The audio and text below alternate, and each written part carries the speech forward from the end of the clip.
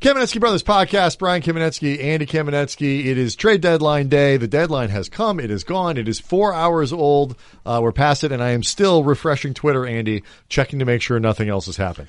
It has been a wild. This is a good one. This was a good one. Like the Porzingis trade really kicked things off, and I think some of the other teams around the league just got inspired. This is fun. And like most of the big action happened in the Eastern Conference. Most of the deals that would make a difference. You got Tobias. Every one of, except for Boston, and this is something we'll get to because Boston did make a trade in part, I think, to hold on to stuff to go get Anthony Davis. So Philly picks up Tobias Harris. Keeping in mind they already picked up Jimmy Butler, which is the thing, but they get Tobias Harris and Boban. Mm-hmm. Well, they're a package deal. Right. They are. Those two love each other. Boban is his James Jones, like James Jones was LeBron. Or like today, and God, I feel bad for both of them because they ended up getting waived. But Nick Stauskas and Wade Baldwin got traded together three times, and then both of them got released. Yes, I mean, like they basically were Sean Marion and Marcus Banks, except they ended up unemployed. And again, I feel terrible. They should go sign together in Europe. Yes. Or something. But like that was crazy. But yeah, Boban and Tobias Harris, they're like a thing now. And so you got that. And then Marc Gasol went to the Raptors. Goes to the Raptors.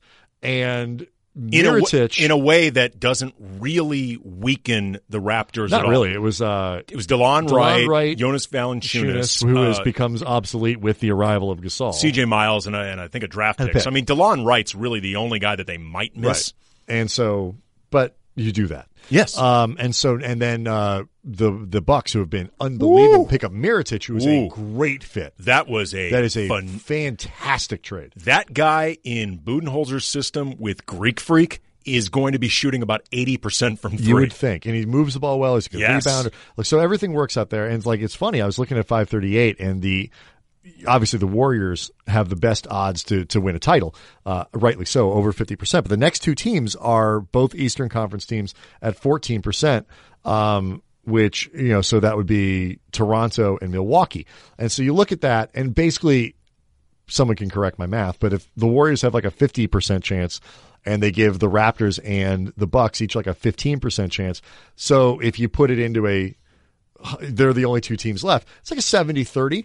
Which sounds about right to me. Like I don't think that the Bucks as constructed and the Raptors as constructed, I don't think that's a walkover for Golden State. Those are two good teams who can do some interesting stuff. So that was cool to see. And the Eastern Conference semifinals and finals are going to be awesome. Oh yeah, these should be really, really first good round. Less good. Yeah. I mean, you got to walk before you run if you're the East, right? But so that was exciting. Anyway, the Lakers did not get Anthony Davis. We got that great Anthony Davis meme of LeBron looking at Anthony Davis like the bad boyfriend and everybody on the team looking at LeBron. That was cool. But they didn't get it after offering basically everybody except for Svi, who was eventually traded, and Isaac Bonga, who's probably like WTF. And JaVale McGee. Apparently JaVale was left out of everything. Doesn't make enough money, I guess. I don't know. But so it was everybody for Anthony Davis, and it didn't happen. They did make two small trades, so we'll talk about those first. Reggie Bullock and Mike Muscala are in.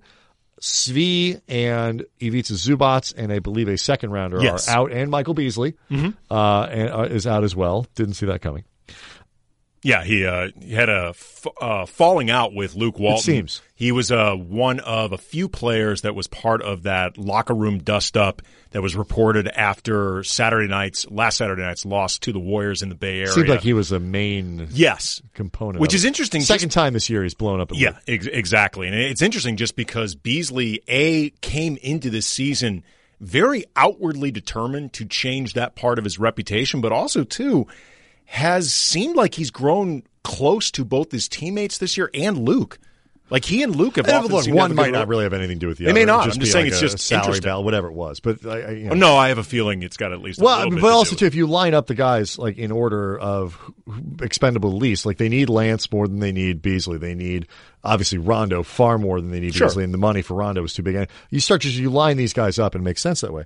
But anyway, so big picture, the Lakers add shooting, which they need. Yes. Muscala is not. He's a guy who came into the season, I think, at like a 38% 3-point shooter. He's been not so good this year, but at least by reputation, he's 36.5 on his career. A stretchy guy, and that's down this year from years before. 37 is about league average. So if you're talking about a big who's up near 40, that can be a big difference, especially on this Lakers team. And then Bullock, and you wrote about this for The Athletic, which I thought was interesting.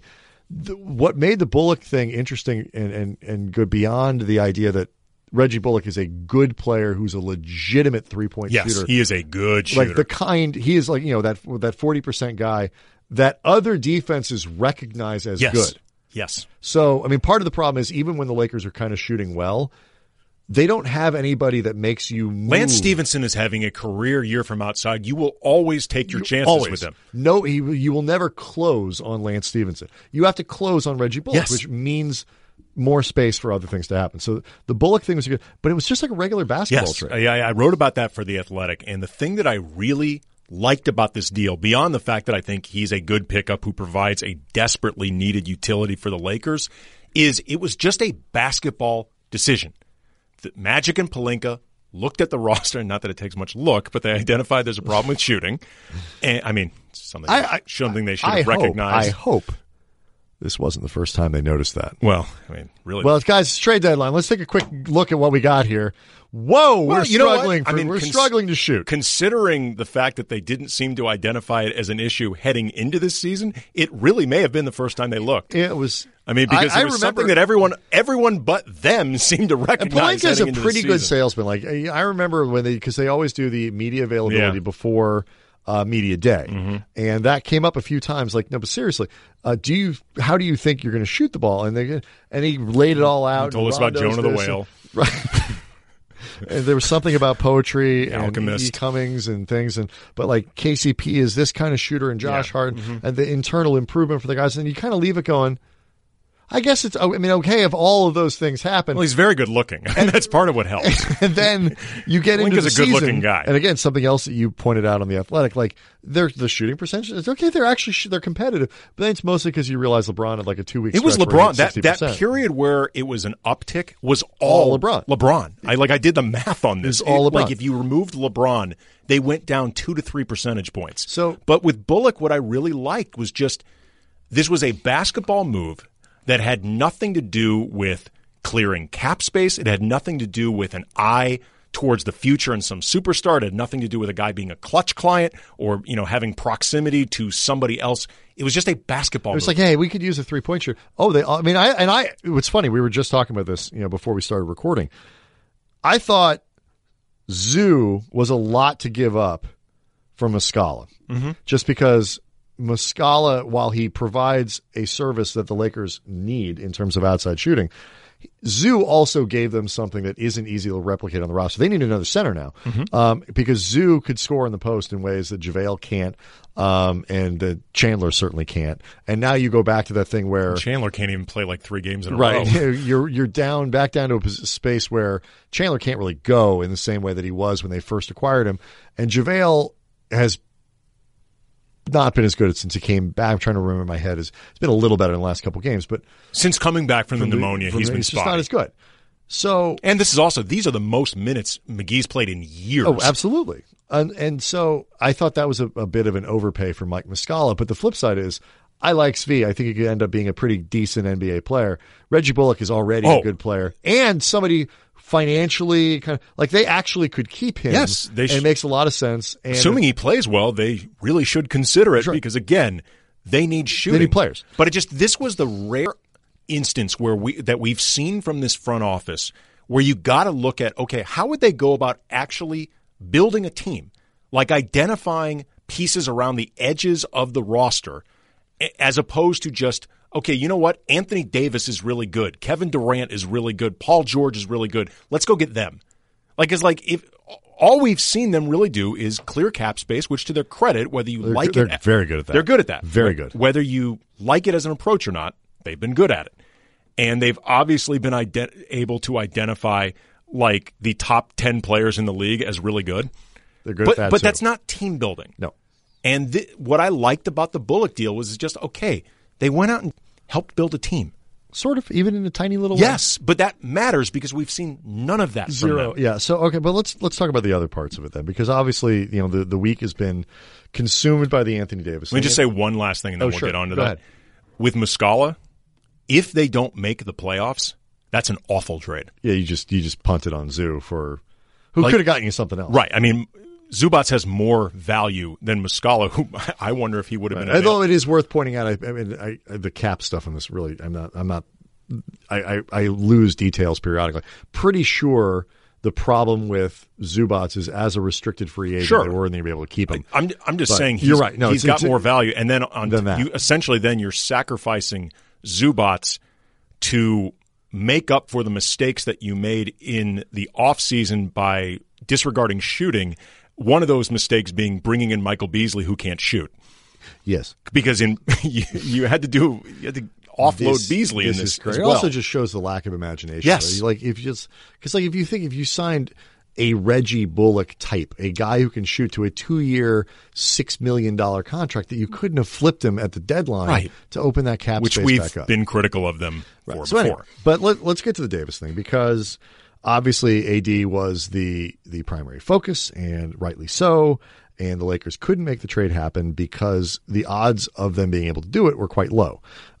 New Orleans had, even with the Godfather offer apparently out there, New Orleans had, I still think, zero incentive to do it now, because the worst thing that's going to happen to them, maybe this could all fall apart. The worst thing likely that it happens is maybe they lose a little bit of leverage with the Lakers, and instead of getting all of those guys, they get like 3 out of the 4 or whatever it is. And if you're New Orleans, it's absolutely 100% worth taking the chance to get the players that you might like better, whether it's Tatum, Jaylen Brown, the picks that Boston can provide that the Lakers can't. Whether it's you want to wait to see if the Knicks get the number 1, and then do you get Zion Williamson out of the deal? Like, there's just, you have every incentive to wait and no incentive to do it now. So I don't blame the Lakers for not being able to get it done. The process, though, I don't know who leaked what to who, Andy, and how this got out. But I mean, somebody was clearly leaking something. There's a goddamn camera. Like, it was like we were watching like a reality show of people like embedded. Like, you saw, like I saw today, there was like a live feed of Shams sitting like in a room just answering questions to people. Like, it was like that. It was like the Real Housewives of Beverly Hills. Like, we saw the whole thing. And, that's how we got that meme. And it was a little obvious when they brought Puck in. I was just like, what the hell is going on here? Like, why do I know so much about what's going on here? And as a result, the Lakers, they didn't get AD, but I think, and I wrote about this, and this, I want to kind of start here, and then we'll get into the summertime and what we think is going to happen with this team and what we want. I think people are starting to understand, particularly given the 42-point loss to Indiana on Tuesday, which may or may not be completely related, but it's hard to convince me that it's not at all. It's not. It is at unrelated. Minimum quasi-related. Right. And because everybody, including LeBron, looked checked out by the second half. And nobody would sit next to him. And I realize there are like contextual reasons why that might not have happened, but the symbolism was amazeballs. Oof.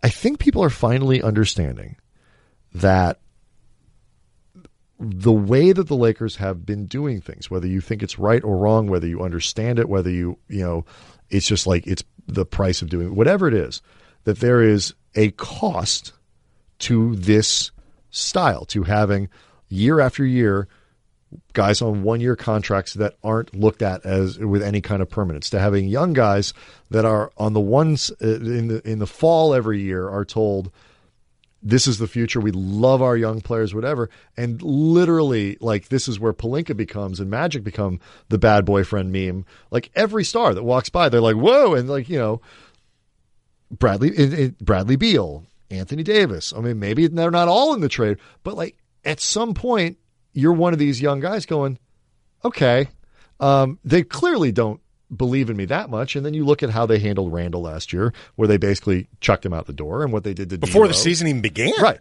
And the way they got rid of D'Lo, which again, context, understand it, opened up the space, price of getting rid of Mozgov. I get all that stuff. But if you're one of these young players and you see this, like eventually this stuff starts to wear. And if you're Luke Walton and you're trying to build a culture, how hard? He's trying desperately to do. Well, I was going to say he had actually been, I think, successful moving in that direction. He had not built it yet. But how much harder is it when none of your players are permanent? All of your young guys think they got one foot out the door, even if they don't want to. Like this, and it's clear everybody's kowtowing to one guy, right. And so, or two if you count his agent. So now Rajon Rondo said it best. He's like, yeah, everybody's looking forward to Thursday, meaning today, but it's not like it just bounces right back to normal, especially because it's not like it's not even that the trade rumors are still going to be out there. It's the same bleeping rumor. Until it's still they're going. Oh, how many of these guys are going to be out the door for Anthony Davis if that's possible? To put this in perspective a different way, Brandon Ingram, third year in the NBA, 21 years old, is your longest tenured Laker.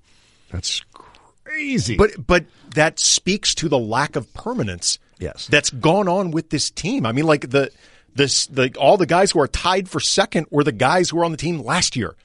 Like, I mean, seriously, you're right. There's been no continuity. It's been so hard to buy a jersey. Right. I mean, if anything but a LeBron jersey, it's really hard. I mean, you raise a good point when you talk about the culture Luke Walton has been looking to build. Like, forget just continuity in terms of trying to build on the court. There's been no continuity culturally, like in terms of the people that are involved, because people create that culture. Right. There hasn't been any of it. You need the sense, and this is where the rumors about Walton become problematic, because you need a sense that my God, he's turning an old yeller at this point. I mean, we were talking about this the other day, and like the point that he was making, it's a good one. It's like that coaches can build culture and they can have credibility and authority when everyone knows that they're staying. When Pat Riley backed Eric Spoelstra, that gave Spoelstra juice, because it's like, yeah, I'm LeBron James. Yeah, I make more than you. The guy who's in charge says he's staying, so figure it out. Like he's giving him. So the Lakers, by not doing that for Walton, it's another way that Luke's job has been made harder. The bottom line is this: some way, somehow, and I don't think it's a fait accompli that Davis is going to be coming here this summer, because you can't make New Orleans trade them to him. I am very skeptical on basically all of the big free agents. I actually think the one that has the most chance might be Kyrie, just because that whole thing is so weird. It could happen again.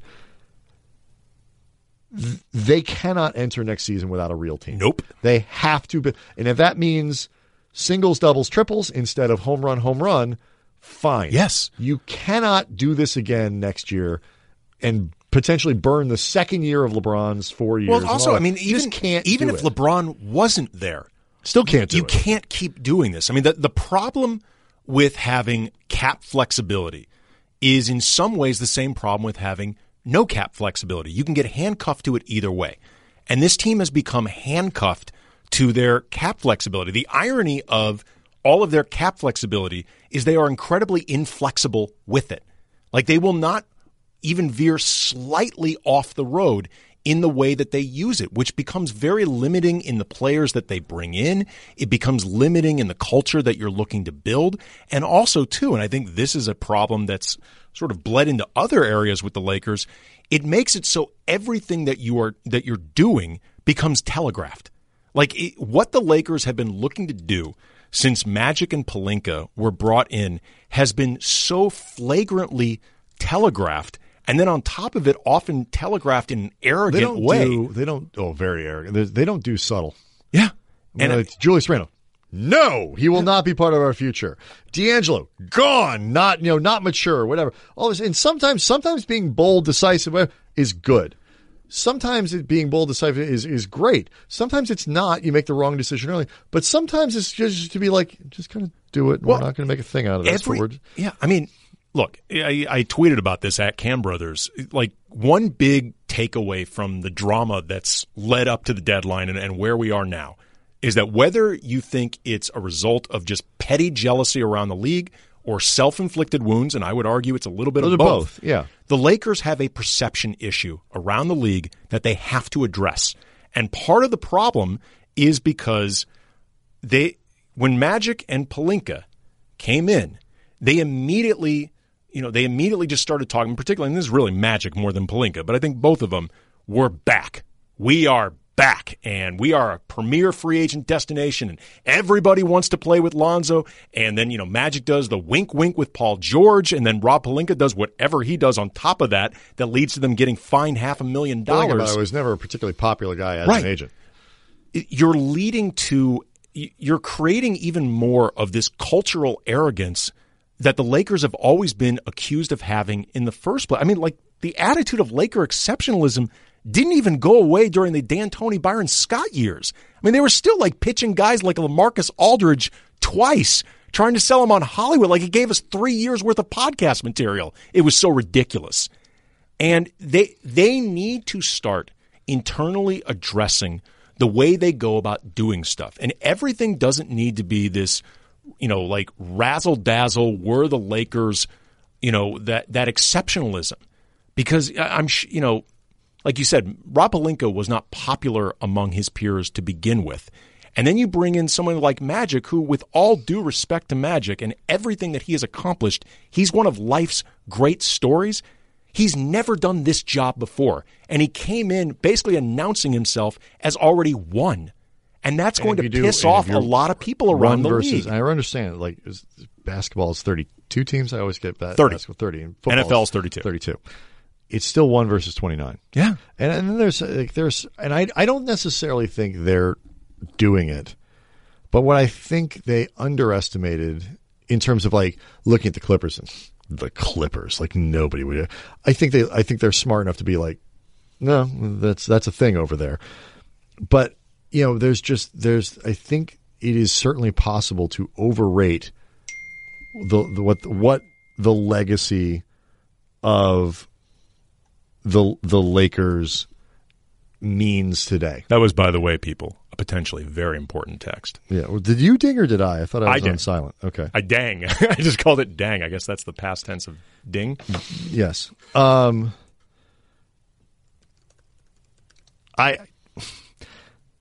wonder how much people care anymore about it's the Lakers. The league cares. TV cares. Do players care? And some probably do more than others. But, you got to look at the inventory. The Lakers haven't won a title in 10 years. They've been in the playoffs in 5.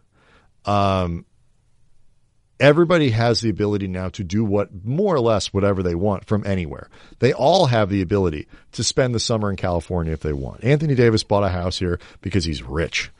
He could buy 10 other houses if he wants. I don't doubt that he wants to play in L.A. Oh, I think it's been made pretty clear. Yeah. But, will he only play for the Lakers? Or at the very least, it's been made really clear Rich Paul wants him here. Right. Is the only place that is the idea that no free agent, why would anybody ever choose the Clippers over the Lakers?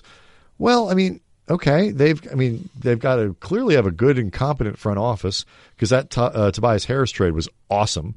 They've got an owner who clearly doesn't care about making money and wants to be very competitive because I'll tell you why. I'm not saying he doesn't care about making any money.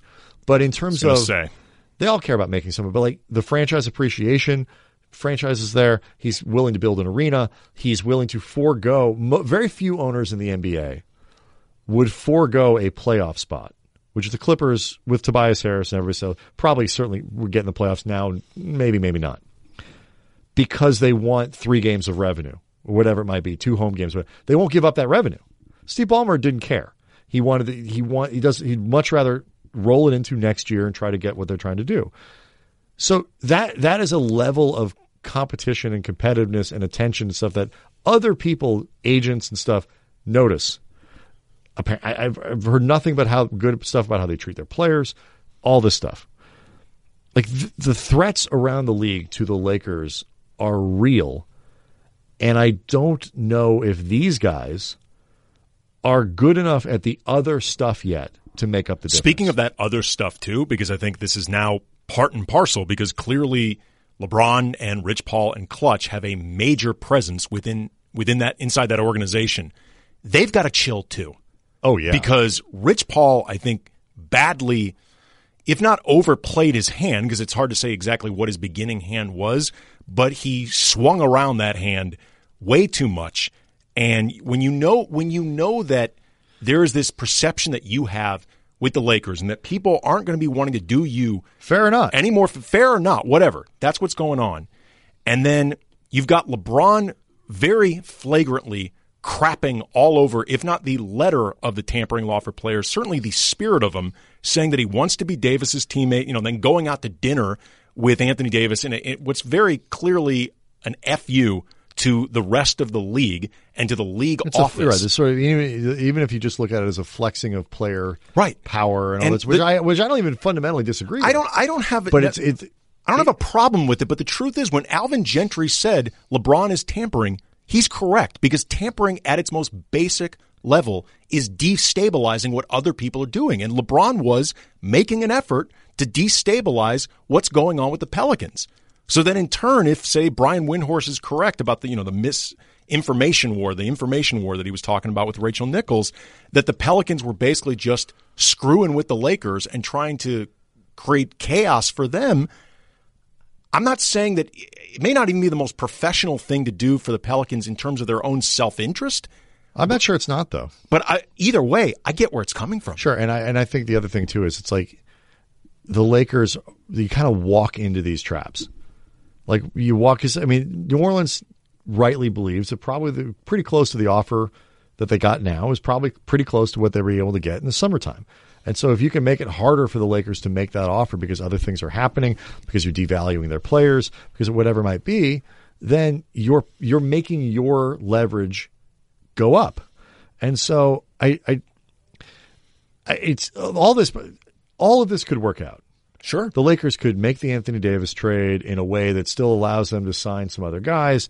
The Lakers could build a team that works really well this summer. They could go out and, they could go with sign up what I think is actually a pretty decent plan B, where you end up, you make a trade for like a Chris Middleton type, or maybe you sign Middleton and you make a trade for somebody on the level of like a Nikola Vucevic, like an all-star, but not an all-star, but like an Eastern Conference all-star. You surround LeBron with two really good players who aren't superstars, but maybe an easier fit. Maybe an easier fit in the short run. You can still think about how do we get that next guy and put this but you show up next year with a real team. The young guys who are left are the guys who are left. Like so, or you could end up with Anthony Davis, another star. All kinds of crazy things can happen between now and the beginning of next year. But the odds are just as strong that they're going to have to do Plan B, and I don't know how good they are at Plan B. Look, the only evidence we've really seen of an ability to even think about Plan B is the Reggie Bullock trade. Like that's it. Again, I really liked it as a trade. I really liked it as a trade. That's it. But in context, again, context is a lot to do with this stuff. But that we've not seen.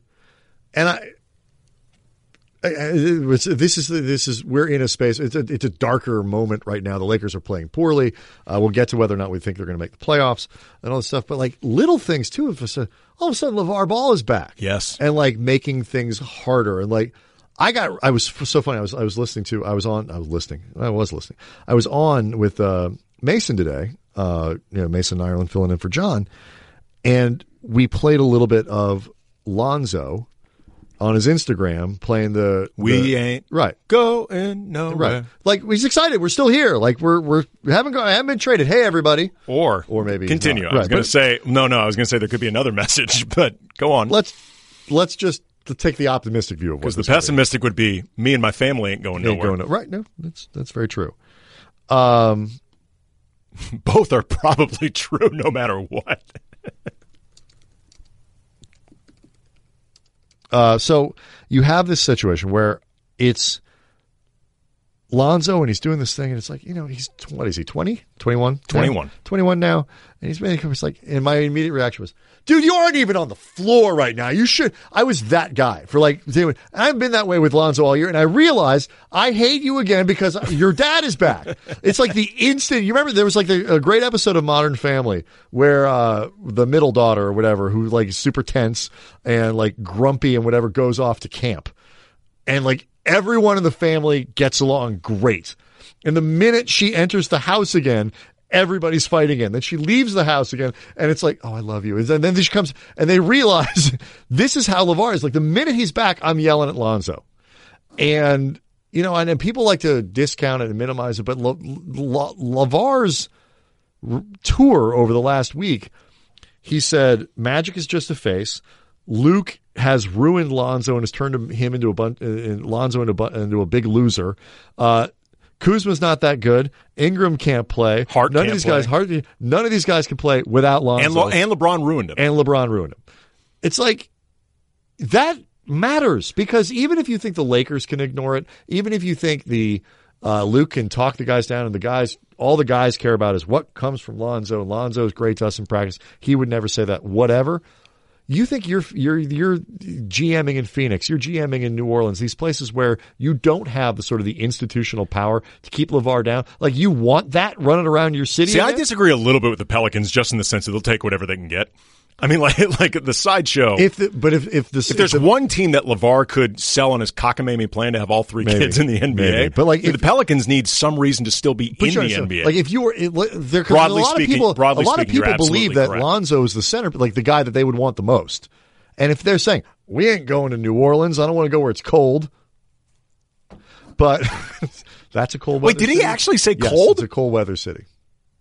When? Does he know where New Orleans is? I don't know. Like, I'm really asking. Again, because LeVar, by his own admission, does not put much stock in education. I knew I was going to be on the radio on Tuesday. I knew I was going to be on the radio today.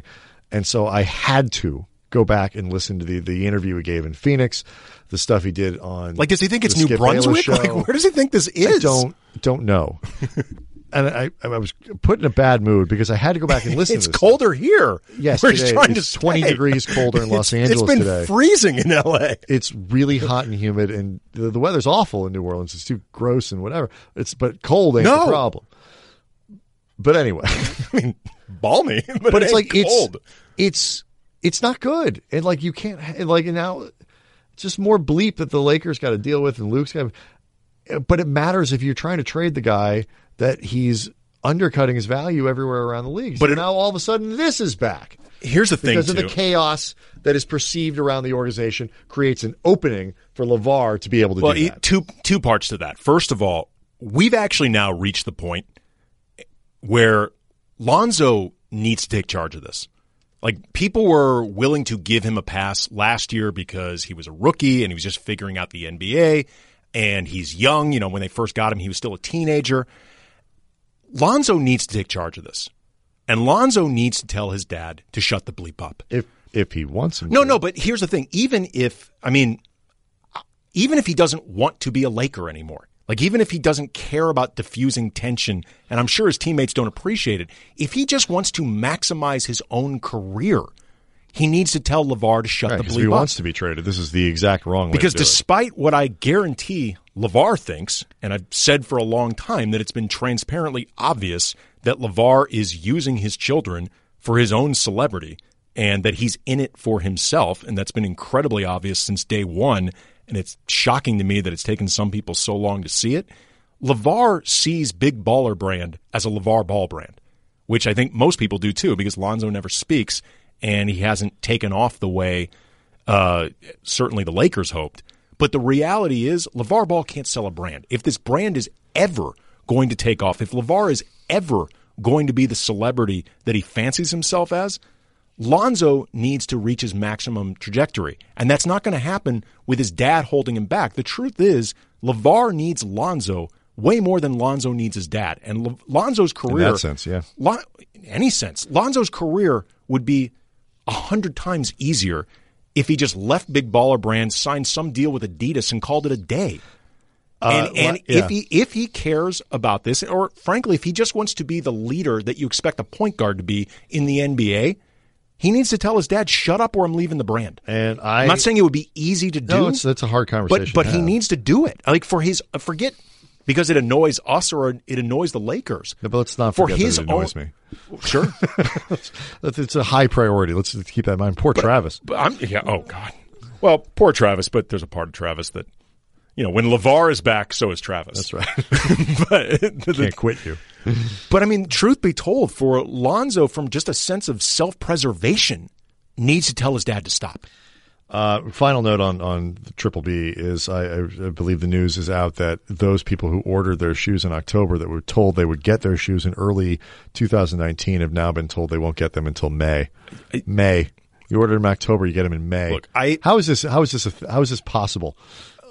I told people from when Lonzo was at UCLA, I told people this is a Ponzi scheme. If you give these people any money, the only people who ever get merch are famous people.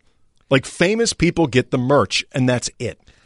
If you order something, like unless you go buy it at one of the pop-ups, you are never going to see this stuff. If this is the kind of thing I heard, like it's a carnival barker. One potential like spin on it is like the longer you make people wait to get their stuff, like after they put it, like the more exclusive it becomes, and like it becomes like this thing, like a bigger deal. You get, oh, you finally got your shoes. It's like, if that is true, and this is because I am not the demo for Triple B.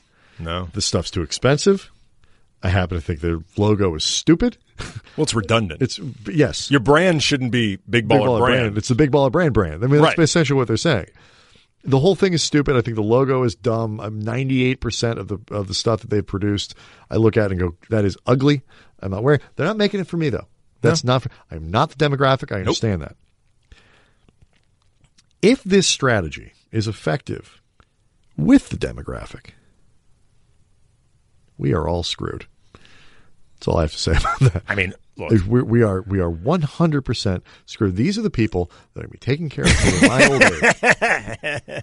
Well, I've already looked. You can, and they think it's okay. Like it adds an air of coolness for somebody to take $200 from you and not give you the thing that you bought for like a year and a half if you get it at all.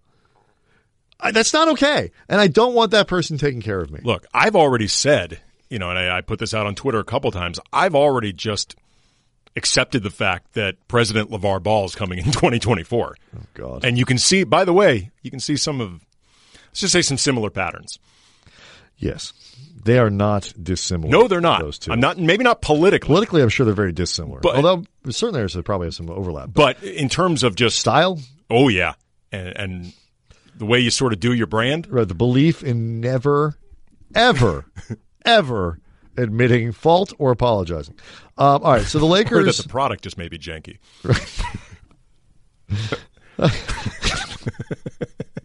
These are those moments where you have to decide like how deep into the politics... We went deep enough. For a show that admittedly flies under the radar of Bristol. We went deep enough. I think we went deep enough. Yeah, but we didn't get into any politics. Really. No, we didn't. We could go so much deeper. Look, I'm not going to. The Trump brand of stuff is separate. It is separate. That's right. We're commenting on the brand. Yes, that's what I'm talking about. I meant the janky brand. I'm talking about like the steaks and the vodka that were apparently terrible. The airline. Like those were janky. Yes. They failed. If you went to school your the diploma Atlantic was City janky. Casino. Yes, like these are. There's janky a business things. that shouldn't work. A casino in Atlantic City. Those are janky. No, I mean those fail. Again, but that's not. Those fail all the time. But that's not political, though. No, it's not. Anywho, so the Lakers. It is hard to bite your tongue sometimes, got to say. Lakers 27-27 going into tonight's game against the Celtics. Obviously, most of you will not have heard this show until after it's done.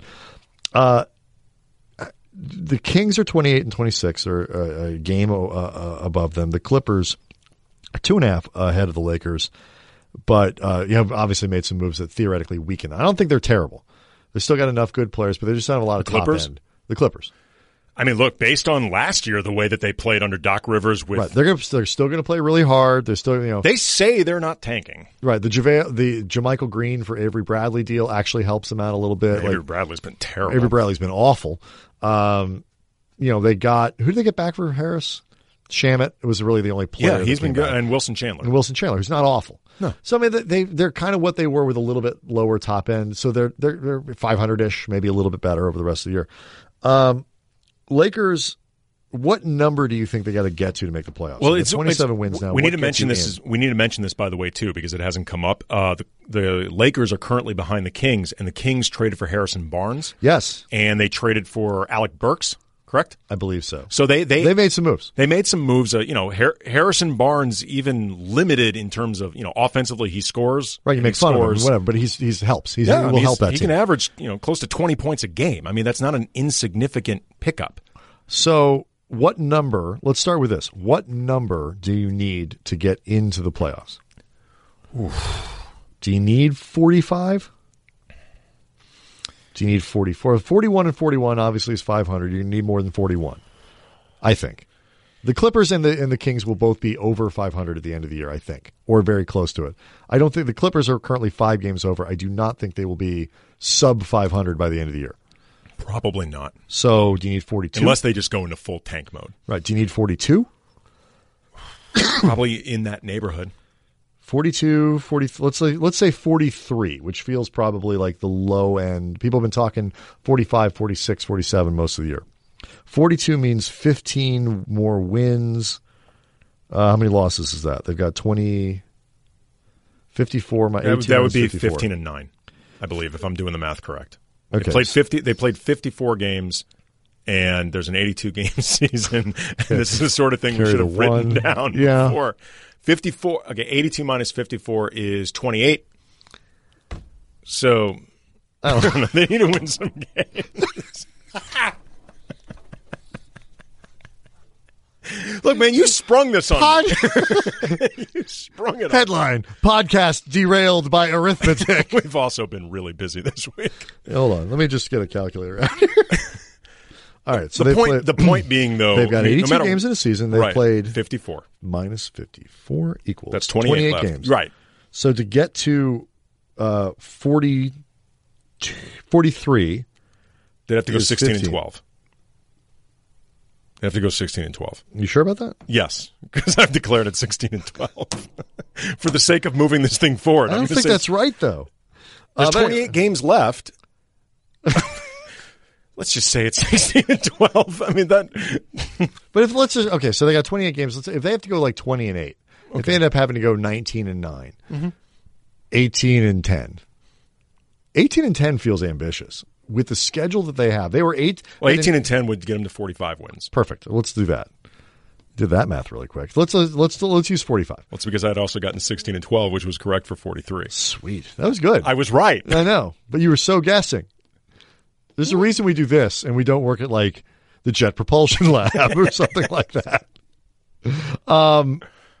They had an 18-9 run before LeBron got hurt. They were 13-5 with their preferred starting lineup, but that starting lineup is gone because Lonzo's not back until at least after the All-Star break. And we have heard nothing about when he might be back. Well, except for that Instagram post. Right. 18. He ain't going nowhere. So what we decide, 18 and 10? Yes. Is that doable? For God's sake. Think they'll do that?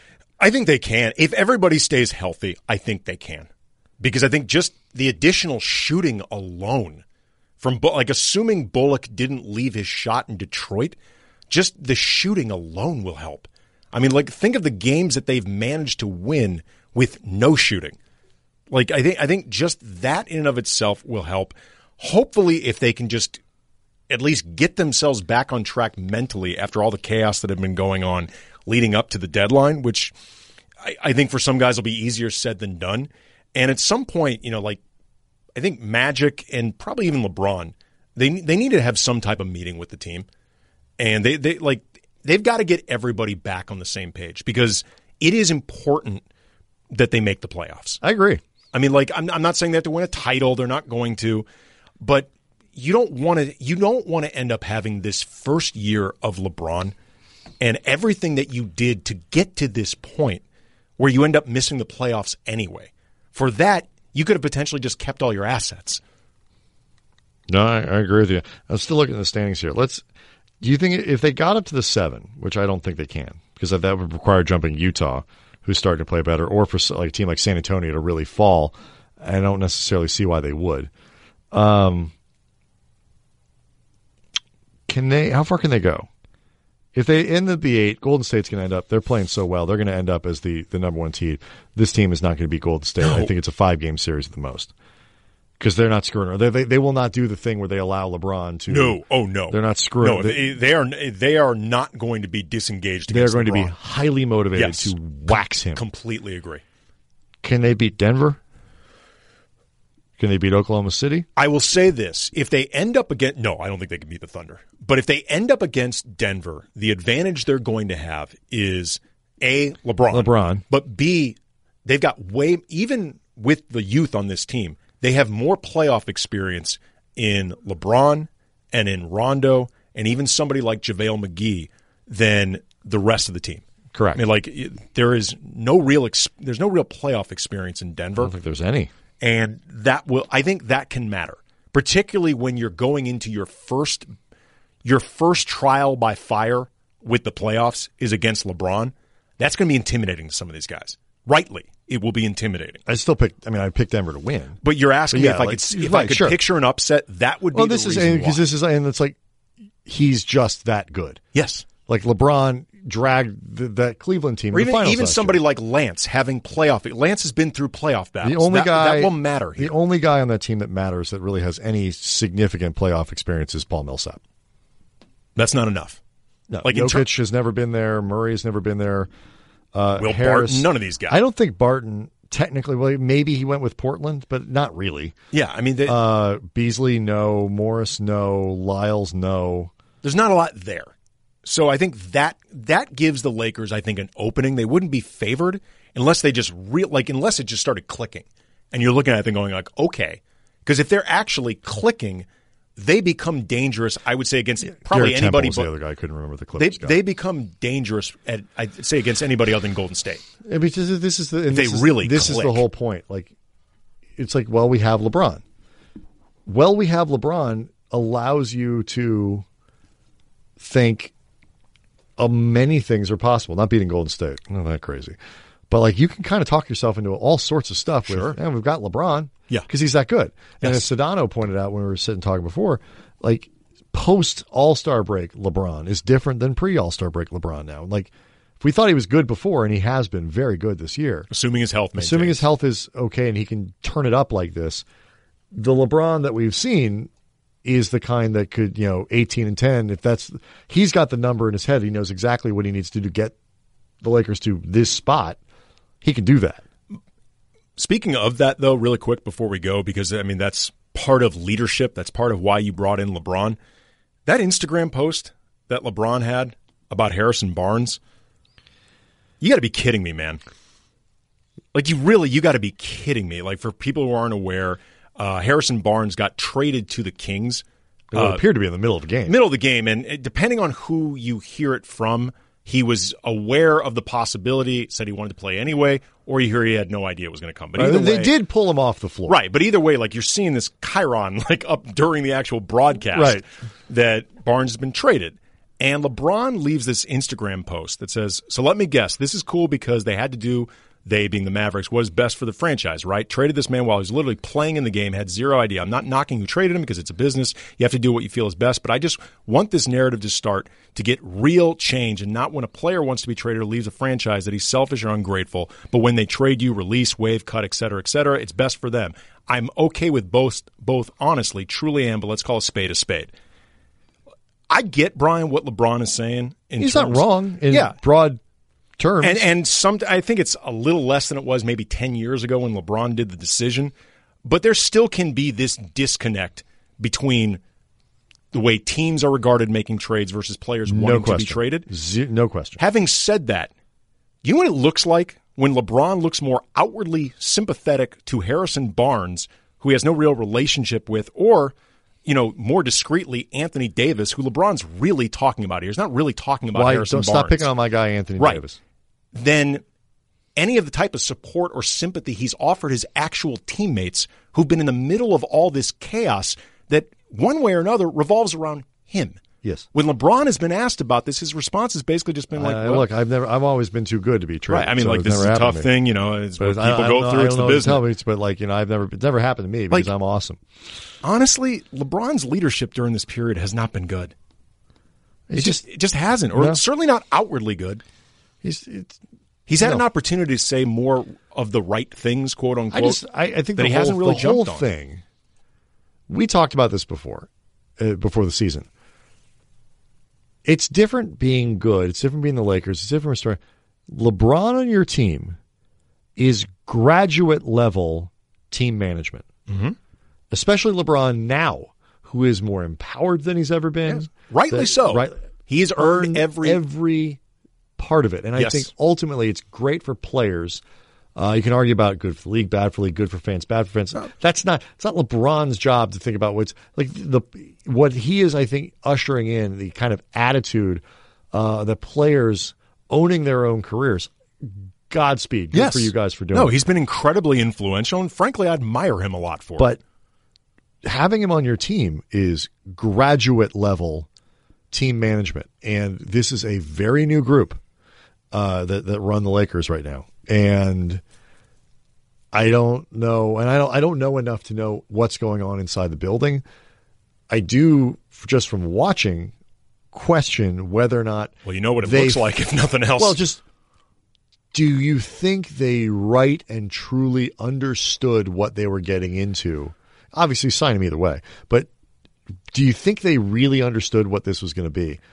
I don't know if they did. I'm not sure they could until you experience it. I mean, I don't know. To some degree, they should have had an idea. Certainly, Jeannie should have, because she was there for the Kobe years, and you and I were. Kobe's different. Kobe was a different thing, because the dynamic around Kobe, who came in as a Laker, grew up as a Laker, had an attachment to the franchise that's far different than anything LeBron. I just mean that you had to walk on eggshells around Kobe. No question. That's all I mean. There's some similarity. And there was a lot of politicking with Kobe. The dynamic, though, with Kobe was always going to be a little bit different, because LeBron coming in, Lakers have never had a guy that the Lakers needed more than no question. All I meant was Kobe, at least for somebody like Jeannie or Pelinka, because he literally represented Kobe, and Magic, who was around. But I wonder if they leaned on that. Like, we've done. I know what it was like to have Kobe. I'm just saying, and thought that was close enough to know what it was to have LeBron. Not the same deal. The one thing I would say, though, again, and you and I both are really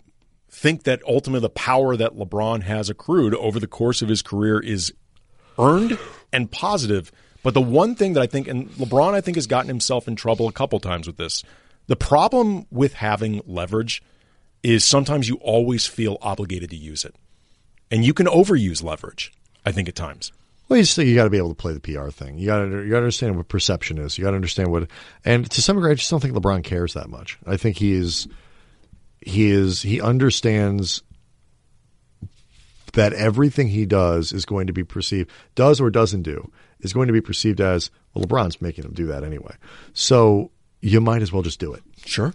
So again, all this could turn out really well. Yeah. And it's still like, you have LeBron James, it's a good place to start. If LeBron goes into a decided, I want to galvanize these guys mood, I think it'll work.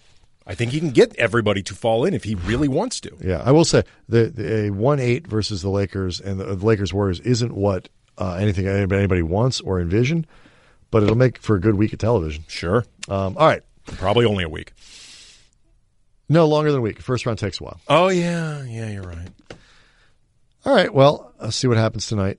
See what happens on Thursday. And if they don't win these games, they got to win tonight a lot is of them. Thursday. You mean Saturday. Saturday. See, they have to win Sunday. Actually, they play on Sunday.